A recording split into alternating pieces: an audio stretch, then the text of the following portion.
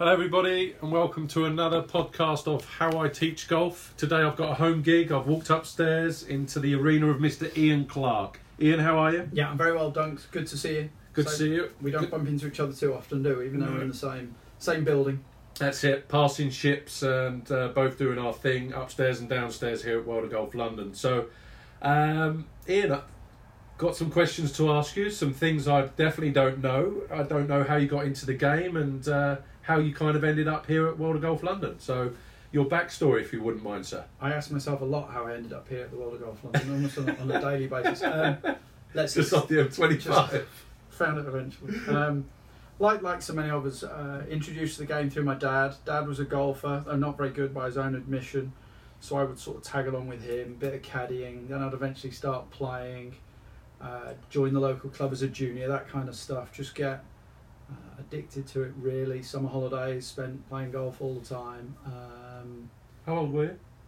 Probably about 10 or 11, I guess, when I started sort of going with my dad, and then sort of 12, 13, I suppose, and really seriously playing. Any other sports? Yeah, football. Football was the thing. I'm still going to be a footballer. I'm going to play for Liverpool one day. That was always what I was meant to do. You're going to run out at Anfield, eh? Yeah, I think so. Yeah, they might wheel me out one day. But yeah, I was never meant to be anything to do with golf. I was always going to be a football. I realised it wasn't very good. So where did you grow up? Where was hometown? Home was just outside Liverpool. Okay. Mum and Dad are both Liverpudlians, hence the affinity for the football team. So yeah. that's how that sort of brought about. But about the age of 12, we moved down to Surrey, which is where I started to play. Okay. To play golf. Joined Banstead Downs, which was my local club, just 5 minutes down the road. So that really became second home. Like so many of us, you're at the golf club all the time, playing, practicing, chipping, putting, doing all that great stuff. Left school at 16, immediately became the assistant pro at a local club. We now moved over to Suffolk, so that was just outside of Bury St Edmunds. Did all the usual assistant stuff, the general dog's body stuff. Yeah. But it was great. They were paying me 30 quid a week and I could go and practice and hit golf balls. I landed on my feet. I thought it was... So £30 a week for how many hours in the shop? Too many, even I couldn't keep counting. There's a lot. There's a lot of re-spikes and a lot of whipping and re-gripping of golf clubs and cleaning shoes and trolleys, and it was great fun. I loved it. I loved every minute of it. It's the best sort of apprenticeship, I think. And then you left there and yeah, I qualified in '94, so I was of the Burgundy Folder Brigade. Yeah. Those of us of a certain age listening, I'll know all about that. So I qualified in February '94, and then in June '94 of that year, I took up the position to go out to Dubai, where I spent 5 years out there coaching and working out in the Middle East. So we went out to Dubai when? What year? '94 I went out there. It was just a tiny little village. No one had heard of it. Wow. Yeah, '94 I was out there. The Emirates was open and Dubai Creek was open. And then the Golf and Racing Club, which was a little 9-hole course, had just opened, but nothing like it is now. It's a whole different world when I go back there now. Fantastic. Completely different. So what did you do? What were you doing? So you went out there and it was a shack, or what was the? No, it wasn't quite that bad, but it was very different. Anyone who goes out there now wouldn't recognise it. I went out there last year with a family and didn't hardly recognise it. I may as well have been in a whole different country than one I know of. So no, we went out there as a golf pro, but it was primarily a teaching position, which I guess is where my sort of affinity for coaching came from, because that was the first time I'd really been a full-time coach in the heat, working with lots of different nationalities, lots of different people, lots of different golfers in the heat. Yeah. And it was just a great experience. What was I, 22 at the time, going out there, so it was good fun. Yeah, you taught in July and August? Oh yeah, we were out there in the heat. Yeah, I had a few students flake out on me in the middle of the lesson through heat exhaustion, which was always quite, this isn't looking good. Let's get some help. And they weren't air-conditioned bays then? No, you're outside. It was hot. It was really hot. Still is. It still is. It's so warm. And how many lessons a day would you give, or a week? God, or let's see, we would do. There were 4 of us coaching. We would do 10 each. We'd probably do 8 to 10 hours coaching. A day? Yeah, a day, 5 days a week. I don't know, 6 days a week. I think I did that. 6 days a week. 6 days a week, 1 day off. And then, how long did you do that for? How many years? I was there for 3 years in Dubai, and then I went over to Abu Dhabi. One of the guys I was coaching was building his own golf course in Abu Dhabi. Little 9-hole course, which is now called, I think, the Abu Dhabi Golf and Equestrian Club or something similar. inside the racetrack in Abu Dhabi. But it was a chance to be involved in something right from the start. So the day I arrived, it actually wasn't a golf course, it was just a lump of sand. So we spent a bit of time helping the course architect design the course, driving around on little... Oh no, you helped the course architect design the course? Yeah, it was great fun. He didn't know what he was doing. He didn't know what he was doing. So yeah, stick a green there, put that down. But that was great fun to actually be involved in seeing something go from him drawing, I still got them somewhere, him drawing literally maps of golf courses on tablecloths and then actually putting it into real life, as it were. So it was quite interesting, but not something I fancy doing too many times again. But again, in the middle of the summer, you're out there and the building courses and watching grass grow. So we did that for a year that took. I was probably there, and then we got the whole place open. Then we had a golf academy, which I was then running. Okay. So I did that for another year, but it was quite weird. As soon as members arrived and they started playing on the course, it kind of ruined it a little bit. It was this is more fun when there's no one here, and it was just me and the course architect going around, and he'd sort of play a hole, and then he'd change it, and it was just a very different experience. So it was quite cool to be able to experience that. So that must have taken me to 99, I think, when I then came back here. Okay. So 99, I ended up at the World of Golf at SIG Cup, as it was then. Mm-hmm. And then early 2000s, the position of sort of golf instructor over here at Beverley Park became available. And I think they figured out, well, he's come from Dubai back to London, so I'm sure shipping him from Sidcup over to New Malden won't be too much of a problem. Shouldn't be a problem, So no. They dumped me over here, and I've been here ever since. 1st of April 2000 was my first day here, which is quite appropriate. There you go. I turned pro on April the 1st. Did you? So I'd never forget when I turned pro. Yeah, it's a good date to remember. Yeah. So my first lesson was, April the 1st, 2000. I've been here since. No one else will have me, so I'm here still.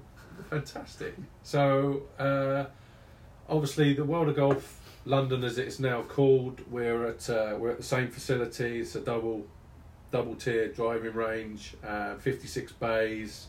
We got Top Tracer in every single bay. I'm part of the team downstairs where we've got 5 hitting bays with plenty of tech, and you're upstairs here at the far end. So what's in Ian Clark's academy? Most things really that people are going to expect to see, like you guys downstairs, when someone now comes in for a golf lesson. We'll be on the days where bare minimum requirements, a video camera. I think you've got to be up to date with the stuff you've got. I appreciate it's cost effective, but as best you can, even if you cost share, getting hold of some of this stuff with other pros. Yeah. So what do we use? Obviously we've got the video cameras. I use Gasp software. Steve Gould at Gasp is great with me. He realises I'm a complete incompetent with videos and cameras and computers, so he helps me out a ton. TrackMan, obviously TrackMan, I'm a big TrackMan user. Yeah. What else you got? Am I right? Master TrackMan? Yeah. Did that a few years ago, and that's great. That's probably been one of the biggest influences on me as a golf coach. Body Track we've got out there, and also K-Best. Okay. Yeah, so a few bits and bobs. A few training aids collected over the years. Yes, a few hundred training aids. So it's just a combination of stuff sort of that you use and you get on with. I like ease of use with things. That's why I like jumping people on the Body Track. They're nice and simple. TrackMan's running all the time. And do people pay extra to use the tech, or is it all included? No, I just have one lesson fee. No, it's all part of what I do. A million years ago we tried to sort of do an upcharge for using technology, but I don't think it works. I think for coaches, just increase your lesson rate if you're using technology and include it in there. Yeah, is the way. I don't see how people can do this upcharge to have a lesson on technology. I think it should all be part and parcel of it. So if someone wants to get a lesson with you, how does it work? Because they don't necessarily walk in off the A3 here, but if someone has booked in with you and it's the first lesson, what can they kind of expect? What's the process? I suppose we'd be hitting with all barrels first. I suppose a bit differently maybe from some of the other guys down south. I don't see many new golfers, so I tend to work with a lot of, I don't mean it disparagingly, lost causes. The guy comes in, I've got half an hour to fix it, otherwise the clubs are going in the lake type of scenario. Yeah. You'll know where I'm going with that. So really to start with, we'll get the guy in. I like them hitting balls fairly early on. I sort of interview them while they're hitting balls. I don't like the guys standing around for too long. No. The usual interview questions. I like to know what his ball's doing. I like to know what he'd like it to do. What's it doing that he doesn't like? maybe better players. We'd ask him if he's stuck him behind a tree, which way would he rather move it around the tree, so it gives me a bit of an idea if he sees it right to left or left to right. Short-term goal, long-term goal, so then that helps me start planning in my head a little bit, programs going forward and a learning program for him. Favourite clubs, have a quick look at his equipment, see what sort of stuff he's got in there, if it's helping or hindering. If they've got any stats of the rounds, I like to try and sort of see some of that, if they're a bit of a game golf user or Arcos, that kind of thing, just to give me a bit of an idea. But by and large, we just get them on there and see what they're doing, what they know. If they've used video before, what do they tend to see, what they feel their swing tendencies are. On TrackMan, if they know what their numbers are when they're hitting it good, hitting it bad, that kind of thing. Yeah. Just try and get them in there hitting balls fairly early on. Yeah. One of the things that I've not just found through the podcast, but talking to other coaches, is that I found that a lot of people's kind of a myth or a misconception of theirs is that people would deliberately book in with you purely because you're a TrackMan master and you have a TrackMan. Do you find that the case, or was that the case, or is it something completely different now? No, I mean, I, like you, do stuff for the golf magazines and whatever else. I'm not sure the percentage of people I coach come through those avenues. Have I had a few people turn up because I'm a TrackMan coach? Maybe years ago, yeah, because I was an early adopter, remember, of TrackMan, because Carsten Hallis, who used to own the driving range, was involved in TrackMan right from the very get-go. Okay. I'm not sure if Carsten's still involved now, but certainly from the very beginning, he was heavily involved with TrackMan. So I remember sort of TrackMan 1, as it were. Yeah. So we were shown that right from the very beginning. Maybe one or two people over time have come in. Again, when we first had it, I suppose now it's more available, more people have it, more club pros are using it, so more members of golf clubs are being exposed to it than maybe were before. It's just really, for me, TrackMan's just a teaching tool, much like a swing guide is. Yeah. Much like an impact bag is. It's just something that we use. Honestly, I think I use TrackMan more for me to verify what I'm doing, so that if I'm getting the student to do something and the numbers suddenly start getting worse, then it might be a good idea to stop doing what I'm doing. Yeah. So I use it a lot as a measuring tool for that. I always feel it's looking at me more than it's looking at the student, which I suppose helps me diagnose maybe a bit quicker. Yeah. There's certain numbers I look at more than others. I think too many guys maybe get a bit engrossed in the numbers, but I've taken flack on that before. Yeah. At least. Can I ask what those numbers are? Which are ones? Yeah, I look at swing direction a lot, factor in the attack angle, obviously, to give me the path. So I'm always looking at the face to path ratio. Better players, we use spin loft a lot, which is obviously a measure of compression for players. Yeah. Any wedge stuff, I'm always looking at the dynamic loft, which is something that James Ridgard has helped me with. Yeah. Just looking at how good they are at delivering a consistent loft each time to the shot. Smash factor, obviously, and the optimizer. I think the optimizer feature on TrackMan's brilliant. Yeah. And coupled now, of course, with the new impact location, which has been a real money saver for me. It stops me having to buy 10 cans of foot spray a week. Yeah. But that's amazing when people start seeing where the ball comes off the club face. That's fascinating for people to see. So no, it's sort of modifying it against what the student needs, what the student wants it to do. But I certainly don't have all the numbers up on the screen at the time. I've got the 2 screens, as you know, on the wall. So in fact, with some students, I'll turn it off so they can't even see the thing. Yeah, because they're getting obsessed. Yeah, definitely. They're getting obsessed with a certain number. Yeah, correct. What's that one? What's that? Yeah. And the ball's 20 foot left of the hole, which actually isn't too bad, but they're freaking out because it's a hair left. So there's always a dose of reality is needed every now and again, for sure. Yeah. So you found out the wants and needs of the player during your interview process and hitting balls and that sort of stuff, and then where do you tend to go from there? So you're getting into the lesson, you'll use appropriate drills, training aids, whether you then go on to body track or whatever. Kind of end of the lesson, what do you expect to give them? Yeah, I suppose the idea is I'll always ask them during the lesson what we're doing. I like them to sort of explain back to me what it is we've talked about, what it is they feel are trying to change. I try and make sure every student gets one drill at least that they can go and do. and also I'll show them what I call a practice station that they can set up themselves on the driving range. Yeah. So I try and make sure everyone leaves with at least one drill and one practice station. That always goes on the video that I send to everyone at the end of the lesson. So we always do a lesson review, which is then emailed across to the student at the end. It's a lovely way to sort of end the lesson, if you like. And again, asking them lots of questions. I suppose I think too often the teacher does too much talking in lessons, but I think being quiet is okay. Yeah. You're not being paid for the amount of words you say in an hour. It's more what you say than how much you say. So I like the student to do more talking than anything. And you're checking for understanding. Yeah, definitely, all the time. You know, you're okay with that? You're okay with what we're doing? Talk to me again. Tell me what you feel we've done today is a good question. And get them to try and explain it back to you at the end of the session. Yeah. So they will amaze you sometimes what comes back, and that's a great time to step in and say, well, actually, you know, this and this is what we were trying to do. Show them again back on the video. Lots of swing comparison stuff with themselves before and after. I don't use the tour player models too often. If I'm trying to show a particular point, I would do, but rarely. I like to make sure first lesson I always get the first lesson, the first swing of the lesson, and then that's always saved on their file.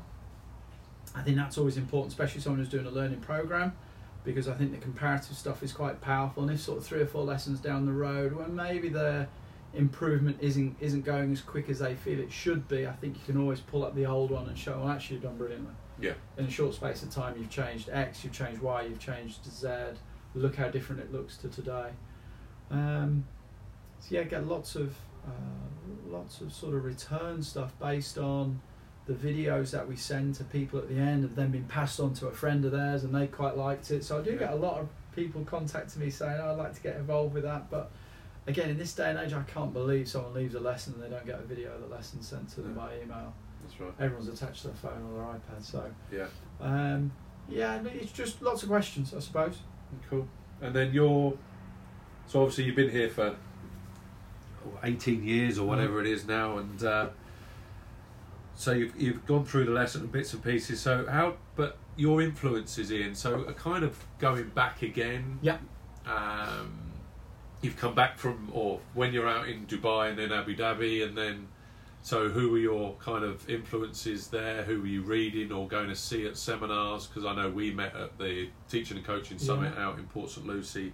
I think it was in 2002 when you turned around and said that accent's a long way from home. Yeah. You did stick out a bit and surrounded by 200 American instructors. Whatever gave you that impression? That wasn't tricky. 6'3", 16 stone guy asking questions with a London accent. Yeah, whatever gave you that impression? So who? Because I know when the light bulb kind of went on for you. Yeah. But again, taking us back a little bit, your influences now. I'm sitting in a load of books, by the way, people. I'm sitting there looking as though it looks like my bedroom at home with all the books, the golf manuals, the different systems. I know that Ian reads a lot of books with regards to keeping himself updated with new techniques and technologies, which is awesome to see. But have you got some main strong influences on the way that you teach, or for sure. I'm sure everyone does, and you get influenced a lot by people that you've been fortunate enough to meet. I suppose from a golf professional point of view, the 2 guys who are my first 2 bosses, Stuart Wright and Sean Clark. Sean's now the secretary at Woodbridge Golf Club in Suffolk. Just about how to conduct yourself, as it were, and this is a job and it's all quite serious and you've got members coming in, and so that was a big learning, certainly when you're straight out of school and realising what running a business entails.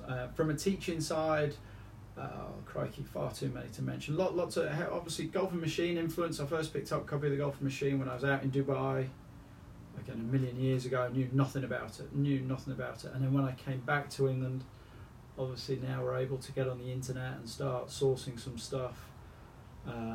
So crikey, and Martin Hall obviously is probably the biggest influence on me.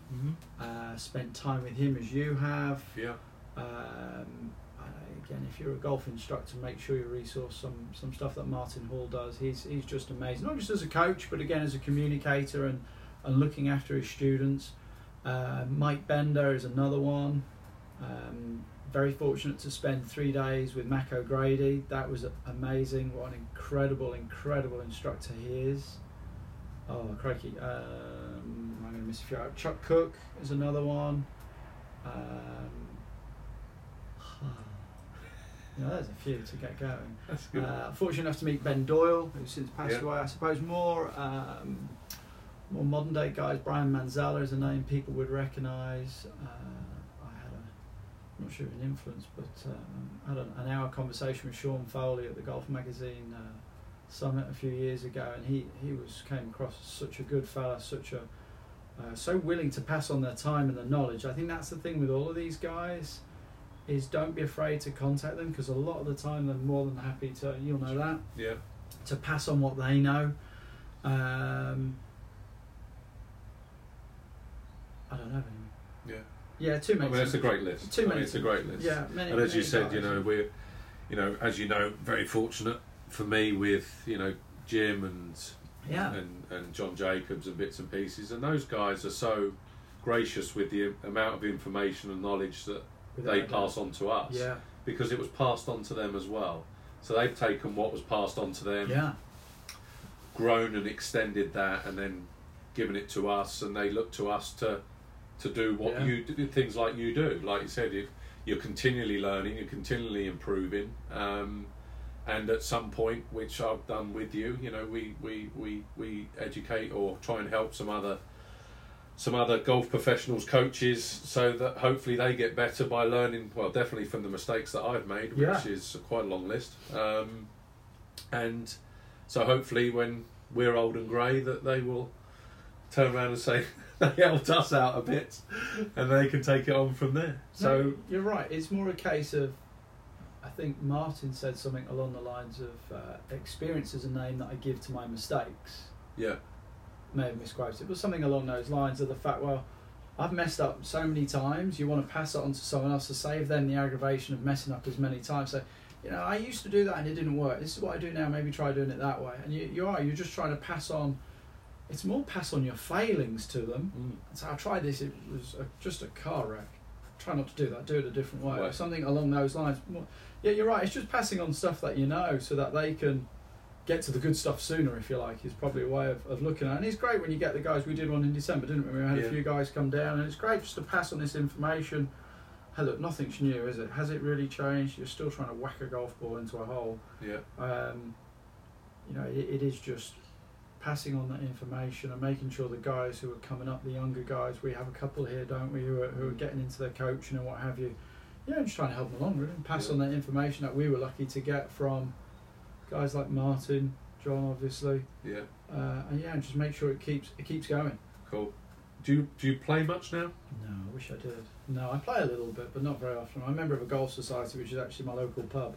I'm not even the best player in that, so. I do like to play. I still like to get out and play. That's why we all do what we do. I don't get a tremendous amount of time to play. I keep saying one day I will. I don't know. I get more through watching some students hit golf balls, maybe. Given the opportunity, I get out there, 9 holes and a cold one afterwards. Love doing that.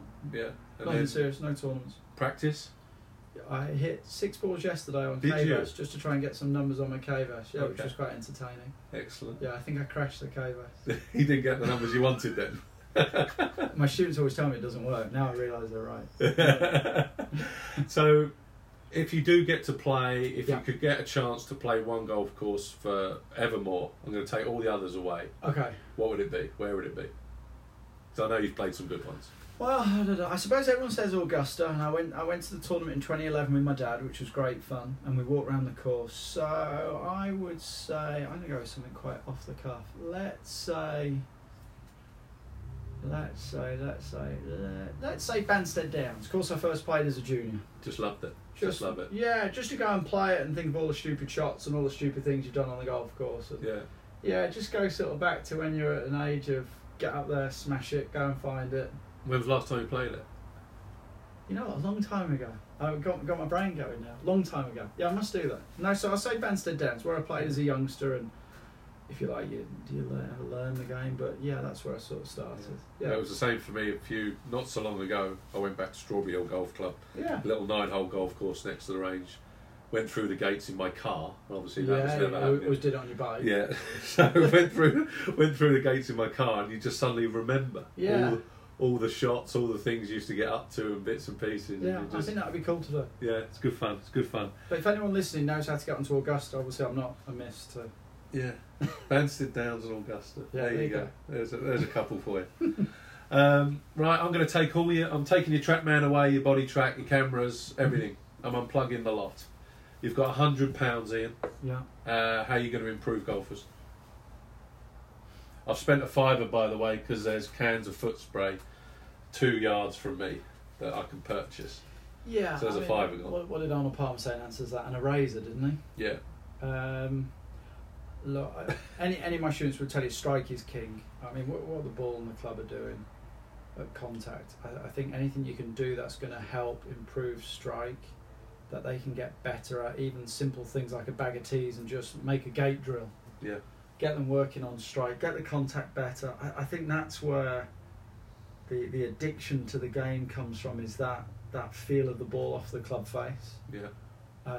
So the gate drill, just to be clear, we're just going to get a couple of tees, put it outside and inside the club perfect. And try and swing the club between there. Perfect. Do it with the ball without wiping out the 2 tees. Yeah. Something like that, and then with the remaining £95, don't know, buy a nice shirt or something. Buy a nice shirt. There you go. Foot spray is great, isn't it, for working on strike? I think anything revolving around some impact stuff. Yeah. Definitely. So what about ball then ground contact with the irons? Yeah, get some spray on the ground, get a line on the ground, and just nothing more than trying to just hit the ground somewhere in front of the line. Go and get in the bunker, draw a line in the bunker, and just practice controlling low point a little bit. Yeah, definitely. Yeah, and anything like that I think is going to help the strike, which then obviously keeps the face more stable, the shot starts to straighten out a little bit, and then they're off and running. Great. Prediction for the year? Golf prediction for the year? Golf prediction for the year. Tommy Fleetwood wins a major. Tommy Fleetwood to win a major. There you go. Very good. Prediction for the Ryder Cup? Is it my money I'm putting on it or someone else's? Yours. I think we'll win. That's a European victory. A European victory. I haven't had a European turn around and say US to win yet. Yeah, I don't think you can. I think that's heart and head. Yeah, European victory. Definitely. European victory. Definitely. Okay. And the GB and I winning the Curtis Cup. I've got to say that. Absolutely. I think that's going to be great. What's that? 3 weeks away? Mm-hmm. Fantastic. Yeah, stuff? June the 8th. Yeah. That'd be good. And then myths and misconceptions. Why don't you think more people take golf lessons? So you say that, it's interesting. So up on my laptop, which no one can see, I've got an email from a guy who said, who had a lesson yesterday, and I just followed up with him and asked him how he got on and did he get the video and whatever else. And the first line said, I've had some reservations with lessons before, but it was well worth it. So I wonder what those reservations were. This is a guy who was at, what was it, Dave? It was a 24 handicap, standard guy that we see, big cutter of the golf ball. I think sometimes the expectation can be a bit unrealistic on the students' part. I think they put golf instructors, I think they give us too much credit. The fact that we can fix 20 years of misery in an hour. Yeah. So sometimes I wonder if that's a bit of it. And the coach has probably done his job brilliantly, but the student doesn't feel he's as good as he should be 60 minutes later. So somewhere along the line, I think the coach needs to just put a dose of reality on it and explain there's a little bit of undoing to be done there. I think certainly coaches can sometimes, maybe this is something I see with newer, younger coaches, to make themselves look good to the student, which I understand, and I know we've all done this. Use as many words as you can and as many big words as you can in a short space, so that the student really is aware of, you really know your stuff type of scenario. I can't use a word in a lesson that I can't spell, so that's my rule. So I struggle with deviation and ulna. My hand does this and this. Yeah, exactly. That's actually, but I think that's good for obviously the instructor needs to know. I'm not sure the student needs to know it. I think that's maybe part of it. I think sometimes we just bamboozle people a little bit, and we want to give them everything we've got, whereas sometimes they just want a little bit. Yeah. And that little bit to the student is a million miles better than what they were doing when they started. Yeah. So I think it's difficult to take Robbie to Rory in an hour. Yeah, no question. And they want to go from Robbie to Rory some of the time. Yeah, correct. And I That's also find a lot of the people want that I hear recently, a lot more recently, is that they think they don't want to be completely broken down and rebuilt.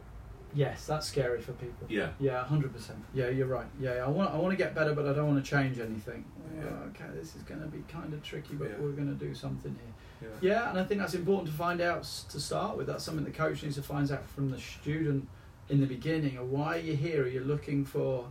Are we in this for the long term? Are we looking at long-term improvement, or do you just want to simply not make 10 on the first hole this afternoon when you go and tee it up? So the student needs to find that out. But yeah, you're right. I think you hear a lot of that. Yeah, you can fix me, but don't change a thing. Yeah.